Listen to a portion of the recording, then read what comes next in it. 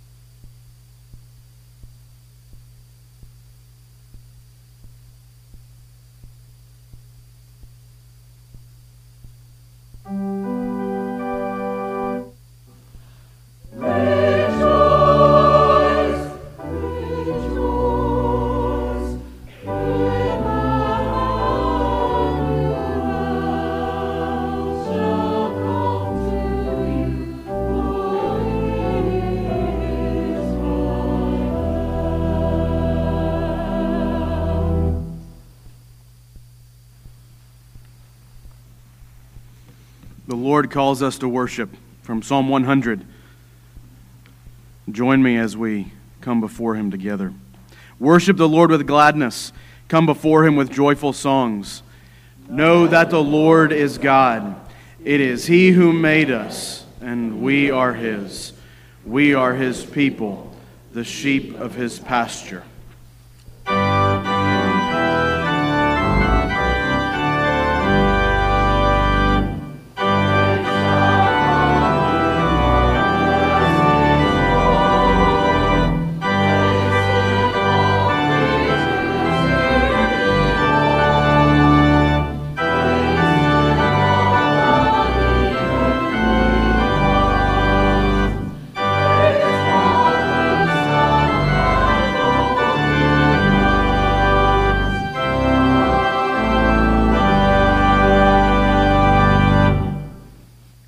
Father in heaven, we come before you this morning and offer praise and adoration, not just because you are worthy, but because you have called us. We could not come before you if it were up to our own decisions and desires, for apart from your movement toward us, we are indisposed towards you, moving towards sin and rebellion. But we praise you for the gospel of grace, in which Jesus Christ has made the way for us to come back to you. Indeed, all that you have done for us in the gospel, you are worthy of praise for every part and everything that you continue to do. We thank you, O Lord, that you have seen fit to draw us to yourself, to purify us from sin, to set us free from its corruption, and to bring us home to glory one day, where we will be with you forever. Come and fill our hearts with the hope of glory, that we may praise and worship your holy name as you rightfully deserve. We come not in our own strength, so Holy Spirit, please fill us, that you may receive what is duly yours. We pray all of this in the name of our Savior and King, the Lord Jesus Christ, and now we pray together as He Himself taught us, saying, Our Father, who art in heaven, hallowed be thy name. Thy kingdom come, thy will be done, in earth as it is in heaven. Give us this day our daily bread, and forgive us our debts as we forgive our debtors. And lead us not into temptation, but deliver us from evil. For thine is the kingdom, and the power, and the glory forever. Amen. Our profession of faith this morning comes from the Apostles' Creed. As we read, pay attention and see that God has done all things necessary for our salvation. He's our Maker and our Savior. Christians, what do you believe? I believe in God the Father Almighty, Maker of heaven and earth, and in Jesus Christ, His only Son, our Lord, who was conceived by the Holy Ghost, born of the Virgin Mary, suffered under Pontius Pilate, was crucified, dead, and buried. He descended into hell. The third day He rose again from the dead. He ascended into heaven, and sitteth at the right hand of God the Father Almighty. From thence He shall come to judge the quick and the dead. I believe in the Holy Ghost, the holy Catholic Church, the communion of saints, the forgiveness of sins, the resurrection of the body, and the life everlasting. Amen. Take your hymnals and turn to 195, and we're going to sing together praise to our God. Joy to the world, the Lord is come.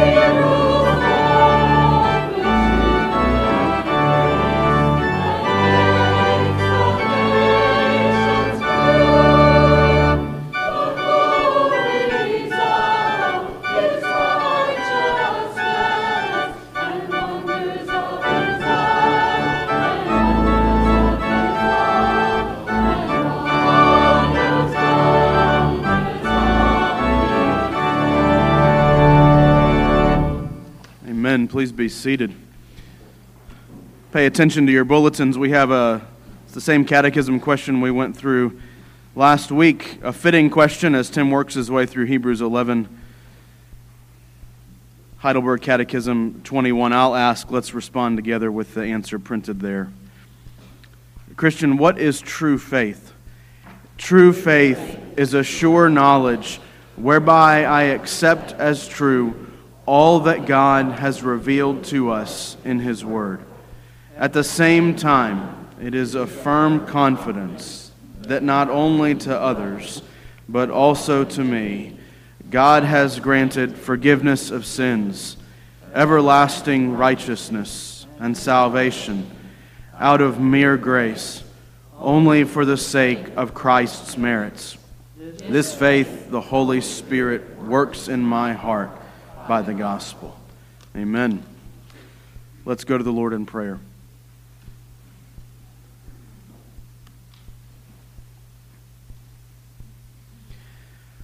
O Lord our God, you are a spirit, in and of yourself, infinite in being, glory, blessedness, and perfection. You are all-sufficient, eternal, unchangeable, incomprehensible, everywhere present. You are almighty, knowing all things. You are most wise, most holy, most just, most merciful and gracious, long-suffering and abundant in goodness and truth. And therefore, O Lord, you are to be feared and loved, praised, called upon, trusted in, and served with all our hearts and with all our souls and with all our might. You are worthy of all glory and praise and dominion. And we confess this morning in your presence that we are sinners before you. Indeed, many of us, by your grace and mercy, have been brought into a new estate of happiness and holiness in the Lord Jesus, but we confess that we still find and fight the remnants of the former man. We still carry around in ourselves the guilt of Adam's first sin, that lack of righteousness wherein he was created, and the corruption of his nature whereby we are utterly indisposed and disabled. We are made opposite unto all that is spiritually good. Lord, we confess that in ourselves, on our own, we are wholly inclined to all evil, and that continually. And still, even as your chosen people, from this remaining corruption proceeds actual transgressions of thought and word and deed. We cannot step very far before we have offended you, before our hearts have chosen to rebel and go our own way, before we have sought after our own truth of some kind and formation from our imaginations. Please, O Father, for the sake of your dear Son, forgive us. Forgive us how we have displeased you and walked away from you. We plead your grace that was manifested in the covenant of grace and that is indeed still shown to us in the gospel of Jesus. You have provided and offered to us as sinners a mediator and life and salvation by him. Grant us faith that we may have an interest in the Lord Jesus. Send your Holy Spirit to work that faith in us with all the other saving graces that we need, and enable us unto holy obedience, that we may continue by your grace and by your plan to bear witness to our faith and witness to the thankfulness that you have filled us with. We praise you, O Lord our God, for the wonderful, happy news of the gospel of Jesus Christ, that sinners are saved from the judgment against our sin. And we ask, O Lord, that you would come and refresh our faith this morning, and that if any might be here under the ministry of your word who has not yet grasped hold of Christ with saving faith, that you would work it in their hearts even this morning, that they may not go to bed apart from your saving mercy. Lord, we praise you, oh Lord Jesus, for your your great prophetic work of revealing your word to us by it and by your Spirit. We love your word, O God, the whole will of your holy purpose and all things concerning our edification and our sanctification. And so we do ask that you would come and work these things for us this morning, that you would edify us, that you would remind us of our salvation. Be with us, O Lord. Be with your people in all the various circumstances to which you've called us. Each of us have been called to walk a hard road as a follower of Christ. There's nothing ever easy or calm about fighting sin and living unto righteousness. Would you grant, O Lord, that we may all have eyes of faith, that we may see spiritual matters before all other things, and so also we may repent of our sin and turn back from it to you in new obedience. Give us a zeal that we would make use of all the outward means whereby Christ has communicated to us the benefits of his mediation. Give us a zeal and a love for your worship and for prayer. Give us a love, O Lord, for the fellowship of the saints and for the sacraments that you have given. Stir us up, O Lord, that we would desire that which communicates your grace and mercy to us, and give us a desire to shun all other things. Would you come, O Holy Spirit, and be present to comfort those who are grieving or are in seasons of particular difficulty? Would you lift them up and give them strength, that they may know that the peace of the Holy Spirit, which is something that we cannot fully comprehend or understand. Give this peace to those who hurt and those who are crying and those who weep. Bless them, O Lord, and make them to know the comfort of the gospel and the hope of heaven.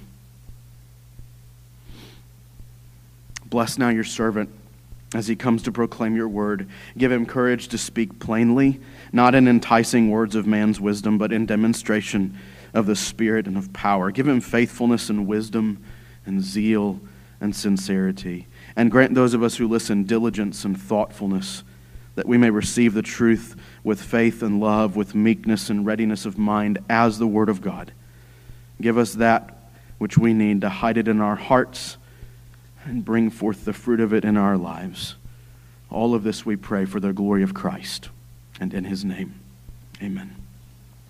Let's stand again and sing praise to our God. 565, All for Jesus.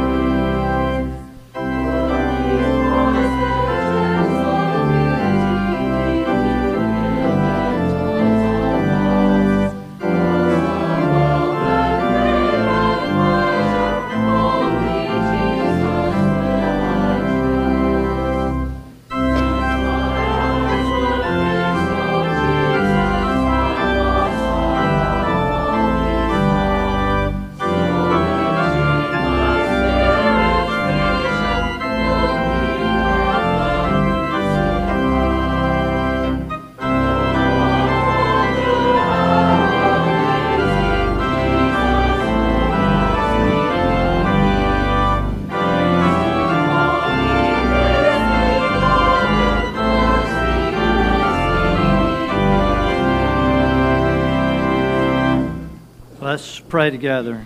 Since my eyes were fixed on Jesus, I've lost sight of all beside. So enchained my spirit's vision, looking at the crucified. Father, our only hope is in the Lord Jesus Christ, that because he was rich and became poor, that out of his poverty we might be made rich. We have riches of salvation, the promise of eternal life, the forgiveness of sins, being adopted into the family, just so many things.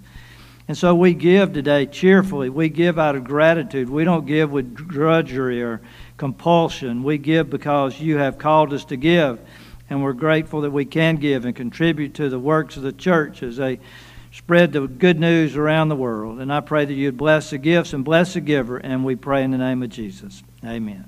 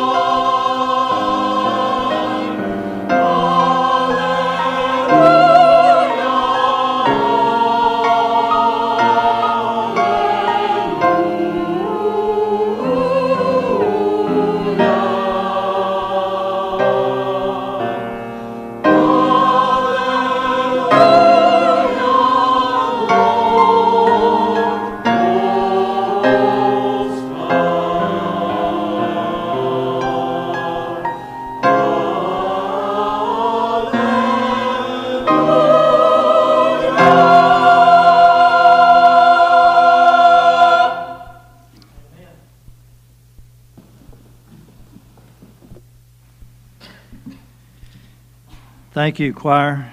Wilson used to say, if that doesn't light your fire, your wood's wet. What a glorious anthem. Ignore the scripture reading in the bulletin and turn to Genesis chapter 4. Keep your finger, though, on Hebrews chapter 11. The two go together, as you understand. Genesis chapter 4 and verse 1. Adam lay with his wife Eve, and she became pregnant and gave birth to Cain. She said, with the help of God, I brought forth a man. Later she gave birth to his brother Abel.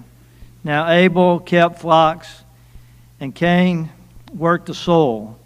In the course of time, Cain brought some fruits of the soil as an offering to the Lord, and Abel brought fat portions from some of the firstborn of his flock. The Lord looked with favor on Abel and his offering, but on Cain and his offering he did not look with favor. So Cain was very angry, and his face was downcast. And then the Lord said to Cain, why are you so angry?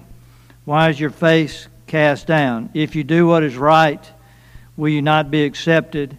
If you do what is right, if you do not do what is right, sin is crouching at the door.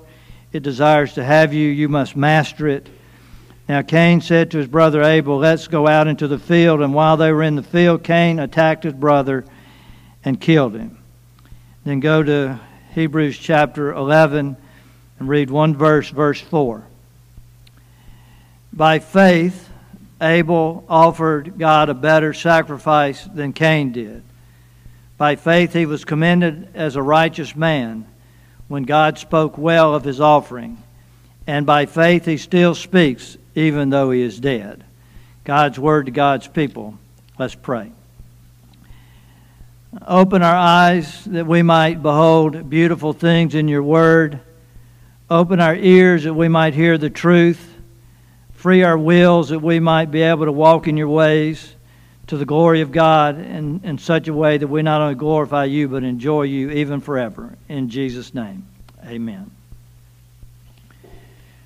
When Sarah and I were in seminary, we were talked into buying a house.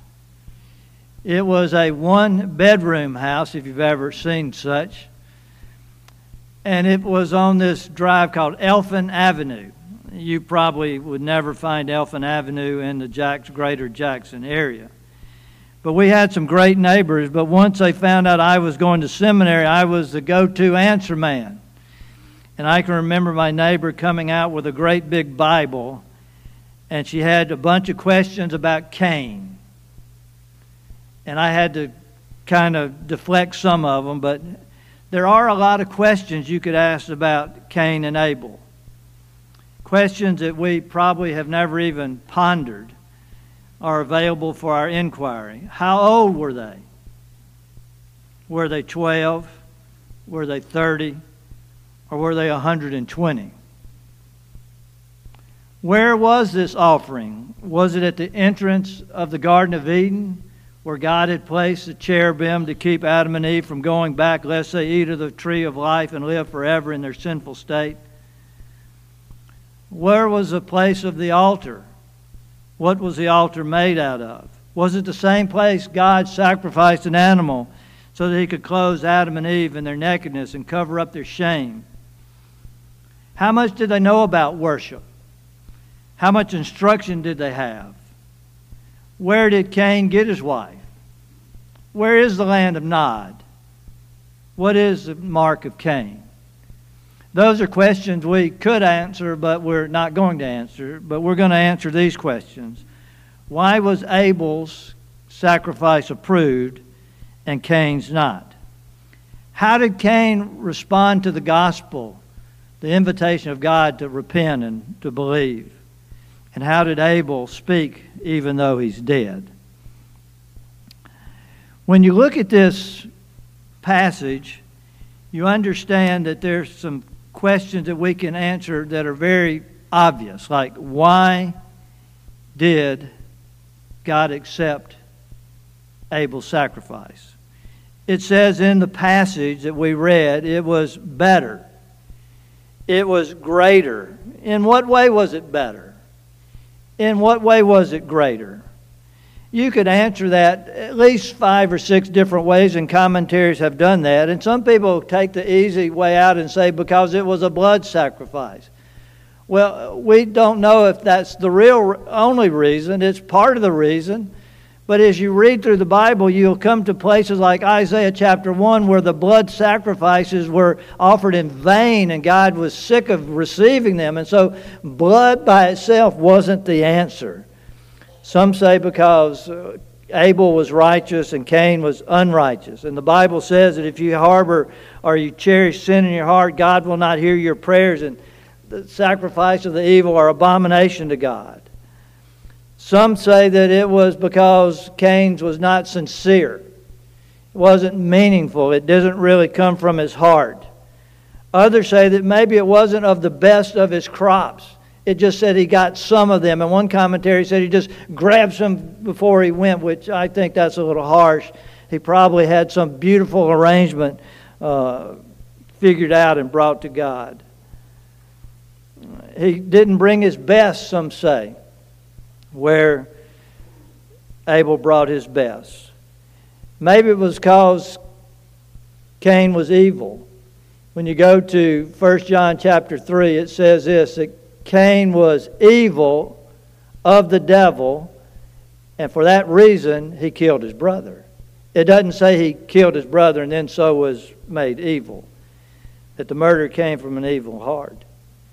Calvin simplifies the whole thing and says the reason that Cain's sacrifice wasn't accepted is because he wasn't of faith, and so he couldn't offer things by faith. He was not a believer. He was of the wrong line. But all the passage says is by faith, Abel offered a better sacrifice and was commended. Faith was the reason that his sacrifice was accepted, and that he didn't have faith is the reason Cain's was not accepted. But what is faith? Remember last week we said faith is not just optimism, it's not just positive thinking, it's not just thinking things are going to turn out, it's not just being hopeful. Faith by definition is our trusting, obedient response to the Word of God. That faith is attached to something. Saving faith is attached to the finished work of Christ. And sanctifying, living faith, which He's asking for here, is attached to the Word of God. And obviously, God had instructed them in some way, in some manner, what worship was to be like. And Abel followed that, and Cain didn't. And we have scriptural evidence to support that fact. When God approaches Cain, what does He say? If you had done what is right, or if you did what is right, would not you be accepted as well? There had to be some knowledge of right and wrong. There had to be some explanation of what was acceptable and what wasn't. God had to instruct them in some way. We don't have all the conversation that God had with Adam and Eve and Cain and Abel or any of the people in the books of Genesis. You have to assume, though, if God is confronting him, if you do what is right, that they knew the wrong way. Cain knew what was wrong, and he did it anyway. There's another phrase in Genesis chapter 4. It says, in the course of time. James Montgomery Boyce said, in the course of time is kind of like saying, at the appointed time. At the appointed time, they brought their sacrifice. Was it on the Lord's day? Was it a day of different kind of worship or celebration? But He came at an appointed time and obviously came to the appointed place. We have to assume that they knew. We have to assume that Adam and Eve, their parents, told them about worship. Don't you believe that, that here we are and your parents are sitting around and they say, you know what? Things hadn't always been like this.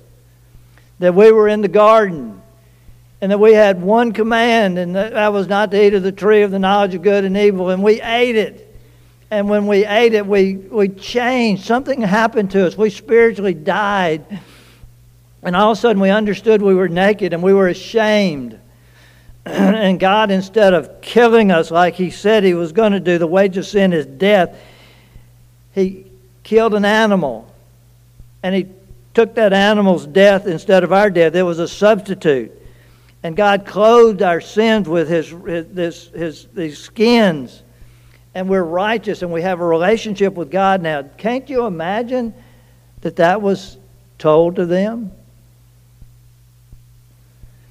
And regardless of how old you think they were told that for years and years and years.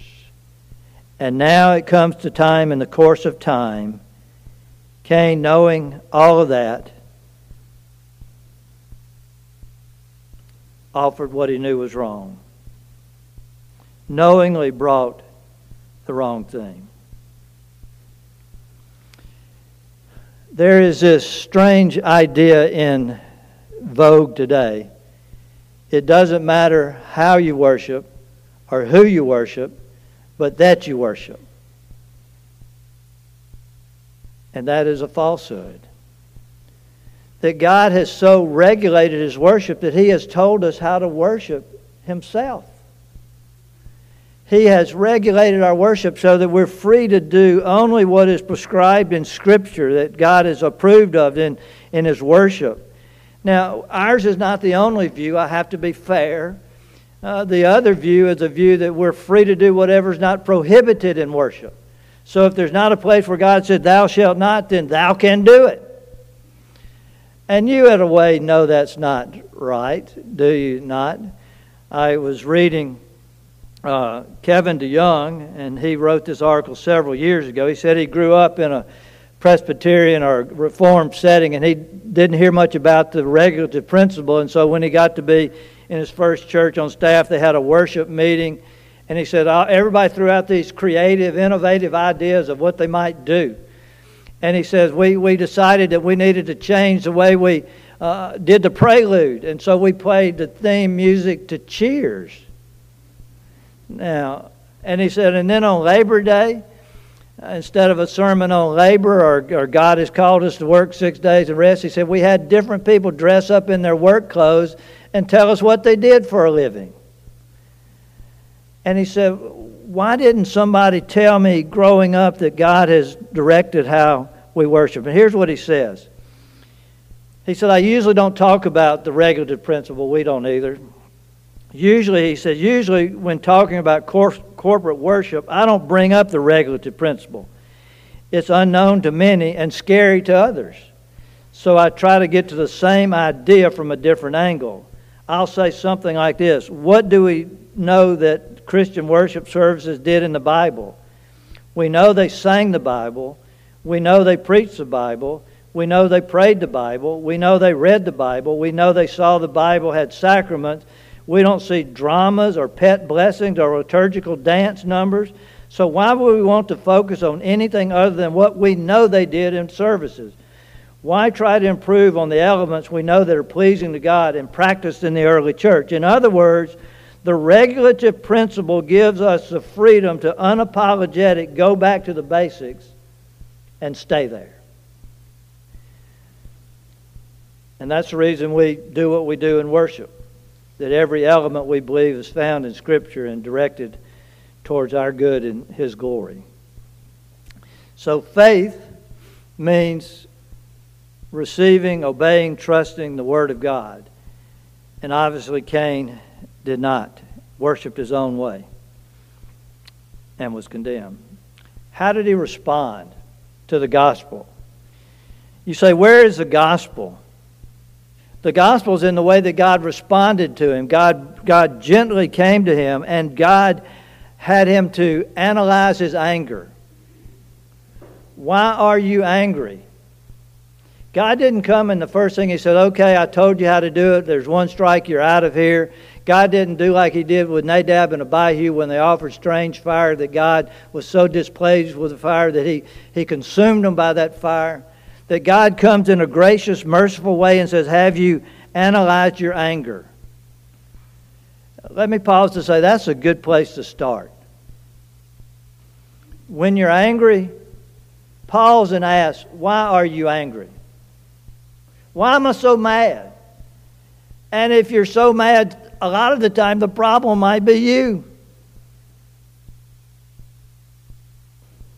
You know, if everybody and everything is doing everything wrong and to your displeasure, then there's a good indication that you're not the measure of things. But what God does is God confronts Cain with, why are you so angry? You know, if you had done what is right, I would have accepted you. Analyze your anger. But God does more than that. God is gracious, and God says, if you do what is right, will you not be accepted? In other words, God was basically giving him a do-over. In golf, I think you call that a mulligan, right? Where you hit a bad first shot, you get the second shot. And God is graciously coming to him and said, if you did what is right, would you not be accepted? He's calling him to repent. He's calling him to repent and believe and to bring back the sacrifice that was offered, and he would be received by God. If you'll do the right thing, you will be approved. And what does he do? He doesn't respond. He does exactly what the writer to Hebrews has been warning us about the whole book. If you hear God speaking to you today, do not harden your hearts as they did in the day of Meribah, Psalm 95. Don't harden your hearts to the Word of God. Don't hear something and say, just because Tim said it, you know, I'm not going to listen to it, or what does he know about it? But if you hear God's voice speaking through the passage, then you deal with it. And he didn't. He didn't deal with his anger. And then God gives a warning about sin. God says that sin is crouching at your door and it desires to have you, but you must master it, or you must rule over it. The image is really, you know, I've never been to Africa to big game hunting or stuff, but You know, if you were I've been through Lamar's Tales and Stories, and Ashley, some of y'all have gone. But if you were on a safari and you were, having breakfast and your guide came in and said, hey, there's a tiger out there in the bushes, and before you go out, we need to either kill it or it's going to kill you, you'd probably say, gotcha. That's what God was saying. It's what John Owen says. You be killing sin, or sin will be killing you. The wages of sin is death. The problem with us, and I'm putting myself in there, the problem with us is that we forget that sin is a power. We think of sin as an act. Sin is not an act. Sin is a power. He who sins, the Bible says, is a slave to sin. And that's the reason that Jesus warned us about sin in our minds. He said, if you are angry in your heart with your brother, you have broken the commandment, thou shalt not murder.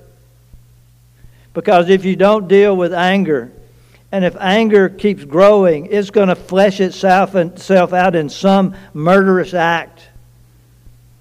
Verbal or some action, maybe not actual murder, but it's going to try to destroy the life of another. Lust, if it's not dealt with, it will turn into immorality. Pornography is addictive. It's not just pleasure, it is addictive. Covetousness, the reason you deal with covetousness in your heart is because if you don't deal with it in your heart, you will act it out in your life. You will despise what your neighbor has. You won't rejoice with it, and you might even grow to the point where you want to steal what he has. God is saying to us through this passage that sin is like a crouching lion seeking to devour you. And don't harden your heart. But there's another thing that we didn't read in this passage or in the book of Genesis. Is in the book of Jude. You probably haven't read the book of Jude. You could read it this afternoon in 3 minutes. But the book of Jude warns us about the way of Cain. Don't follow the way of Cain. In other words, Cain becomes a prototypical false teacher.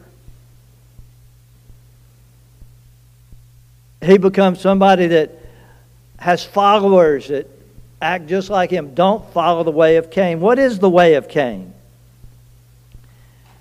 I have to say that I got these somewhere. I didn't plagiarize them because I'm telling you got it somewhere, but I just forgot where. And he lists, here's the way of Cain, which is the way of false teachers. A rebellious heart is clothed with religious ritual. Cain was going through the ritual. His offering was not what God asked for, but it was probably beautiful. Second thing is obedience and worship are on my own terms. I let myself regulate it. I have disdain for those who worship rightly.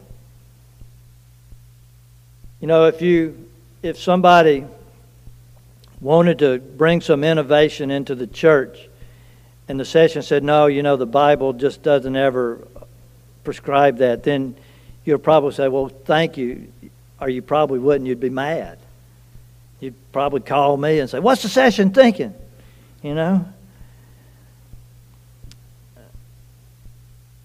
A destruction of others. Maybe not killing them, but trying to destroy their reputation or their peace. Unrepentant heart at God's correction. When God confronts you in a sermon or a Bible study or a daily devotional, you don't repent.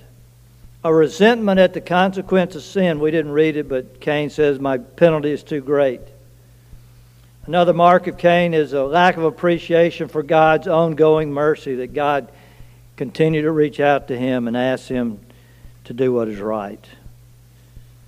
So his response was not of that of faith and repentance. Let's quickly go to the third thing. Why was his accepted? How did Cain respond? And what did Abel say, although he's still dead? Abel speaks. In Genesis 4, God says, your brother's blood calls from the ground. And we know what it calls for. You go back to that and you compare it to what it says in Genesis. It's calling for vengeance. It's calling for God to do something because the innocent blood has been shed. But this doesn't talk about the blood here. It says, by faith, Abel speaks though dead. It's interesting that the first person that faith is held up as an example for us becomes a martyr.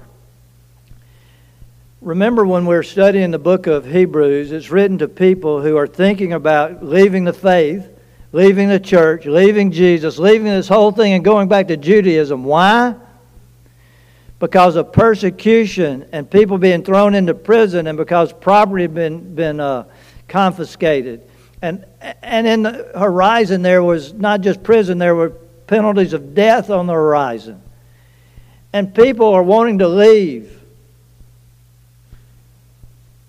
And the first example given of what it means to live by faith is the guy who lived by faith died for it. The person who lived by faith was willing to die for it. They hated him because he loved God. And you can go back and you can read some of the Hebrews, the last ones that aren't mentioned. I'll just read a few. 34, 35 says, others were tortured and refused to be released so they might gain a better resurrection. Some were jeered and flogged while others were chained and put into prison. Some were stoned. Others were sawed in two and they were put to death by the sword. They went around destitute, persecuted, mistreated. They wandered in desert and mountain and caves and holes. They were all commended for their faith, and the world's not worthy of them. Now, if I was trying to encourage you, I would have probably left that out. I would have probably said, hey, Daniel in the lion's den, he got out. Shadrach, Meshach, and Abednego, they were in the fire, they got out. The people in Egypt, they got out. But what he says is soberly, he says, you know, if you love God and you live by faith, there's a good possibility that the world's going to hate you. The question is, what does Abel say though dead? I came up with several things and we'll kind of close with this. One of the things that Abel says is that without faith you cannot please God. And I would say that's being justified by faith. Without faith in the Lord Jesus Christ, He's the only way of salvation. There's only one mediator between God and man. And without faith in Christ, Calvin would say and agree, you can't offer a gift of faith. Number two, if you love God, you'll probably be hated by the world, meaning the world against God. 3, he says that there's always grace for the repentant. That just like God comes to Cain and asks him to repent and do what is right, there's always grace for the repentant. I don't know what you've done, but if you'll repent and turn to God, He'll forgive you. There's only one unforgivable sin. That's blasphemy of the Holy Spirit.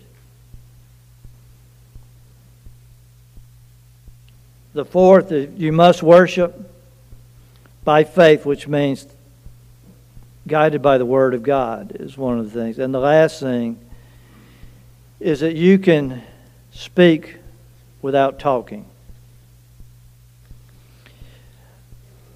I thought about that this morning when I was pondering this passage.